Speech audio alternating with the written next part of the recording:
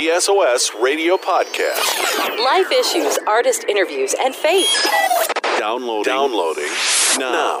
I love what Paul wrote in his letter to the Philippians where he says, being confident of this, he who began a good work in you will carry it on to completion until the end, the day of Christ Jesus. And Mandisa is joining us today on our podcast on SOS Radio. And we're talking about that feeling of being unfinished. Now, Mandisa is a Grammy Award-winning artist. And he actually wrote a song a few years back called Unfinished. And when you were putting the pen to paper, that was like right at the end of writing your album. And you talked about how this was one of the most difficult things to do, to say, I'm unfinished.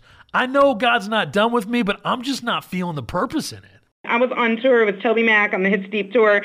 I was done with my album, and then that song came in. So it tells my story. It was hard for me to sing for a long time. You know, I battled with a depression after my friend Keisha died, who inspired Overcomer. And so it's interesting, you know, now that song's kind of taken on a new message for me. But yeah, I was gone for 3 years after Overcomer because of this depression that I was battling. And so I feel like Unfinished is my testimony. Like it says this, you know, yeah, I've made some mistakes in the past. I've messed up some stuff that I wish I could take back. But man, God is not done with me yet. He is still working on me. And I feel like people need to know that message. Like, even if you have messed up time and time again, you're still here. That means your story is still being written and that God is still working on you.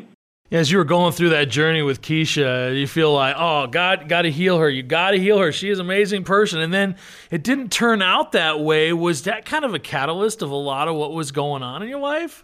It sent me into the deepest pit. And you know what? I really thought that my faith was stronger and had a firmer foundation than that.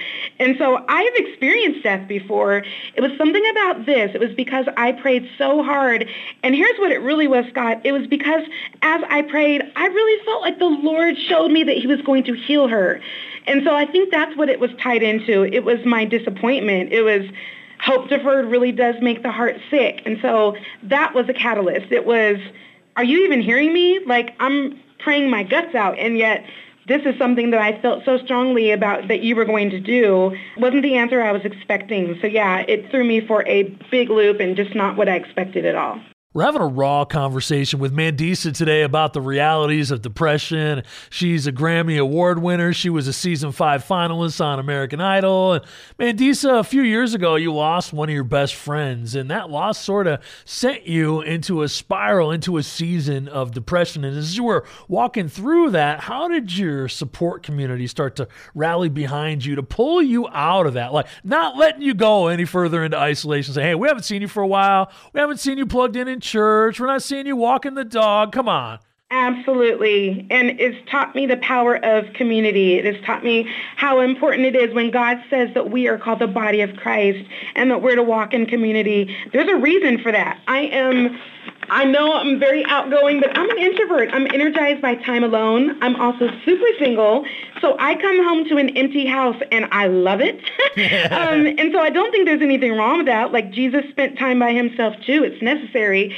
But it's a different thing when you spend some time by yourself and when you are constantly isolating because you're in a pit of despair. And so my friends and my family, they fought for me. They loved me just as I was, but they loved me too much to leave me there. And they accosted me. They found me in a movie theater one day, and they basically had an intervention. If they had not done that, Scott, I don't know that I would be here today. I was going down a really, really dangerous path. I know we don't want to bring anybody into our problems, but sometimes we have to own where we're at. We're talking with Mandisa today at SOS Radio. She's a Grammy Award-winning artist. It's one thing when we're walking through depression ourselves, but to witness a loved one struggling through that, we just go, how do I even help? And Mandisa, you had friends that tracked you down and found you watching a movie alone, and they're like, come on, we need to talk about this. You need to own where you're at. Mandisa, what do you suggest for people who are watching a friend or a family member who've just been walking through some depression that they haven't dealt with yet, but you all see it? Like, my friends and my family, they went almost 3.5 years of me ignoring their phone calls, ignoring their texts. At one point, several of them came to my house and were banging on my door. I put in earplugs and completely shut them out. And so I don't want people to think this was an easy process for them. As a matter of fact, when God started lifting me out, one of the things that he showed me is that I needed to really ask for forgiveness because it hurts your loved ones when you shut them out like that. And so I want to say this. If you love that person just as they are, then that means that in this process that you're going to fight for them. And even if they are shutting out your advances, if they're not answering your phone calls or texts, you keep praying for them. If there's anything that God has shown me in this, it is that prayer is real and it is powerful. And it's interesting that the impetus of my depression had me questioning everything about prayer. But what I know now is that God doesn't always answer the way that we want him to, but man, does he hear us. And so know that your prayers are effective and don't say things like, all I can do is pray. The most that you can do is pray, and they have eternal results. And so fight for them, like reach out to them, but pray for them and keep pursuing them and know that it is your love that is going to finally break through that wall. Yeah, I feel like the one thing that I've learned about prayer through the hardest times is that God looks at time completely different than we do.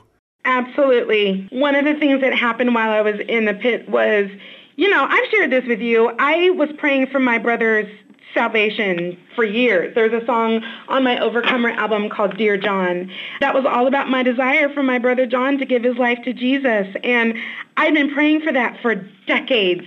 And when I was in the deepest pit of despair, when I hadn't opened my Bible or talked to Jesus in years, my brother called me up and essentially said, what must I do to be saved? And so you cannot imagine how awkward it was for me to lead my brother to Jesus, questioning everything about Jesus. But what I feel like God showed me in that is that when you lift up prayers, that he really hears us. And even though it doesn't always come when you want it to, when you pray according to God's will, he hears that and he promises to answer. And that is a promise in 1 John chapter 5, verses 14 through 15.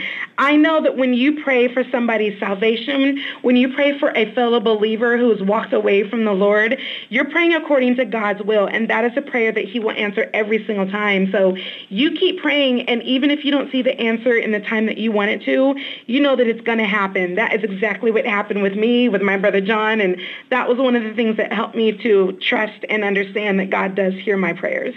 Now, Mandisa has a book that she wrote. It's called Out of the Dark, My Journey Through the Shadows to Find God's Greatest Joy.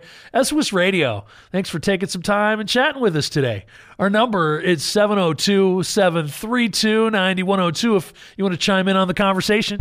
Thanks for streaming Scott Harold's podcast from SOS Radio. If you're one of our regular listeners, would you consider giving it a 5-star rating? It really helps spread the word.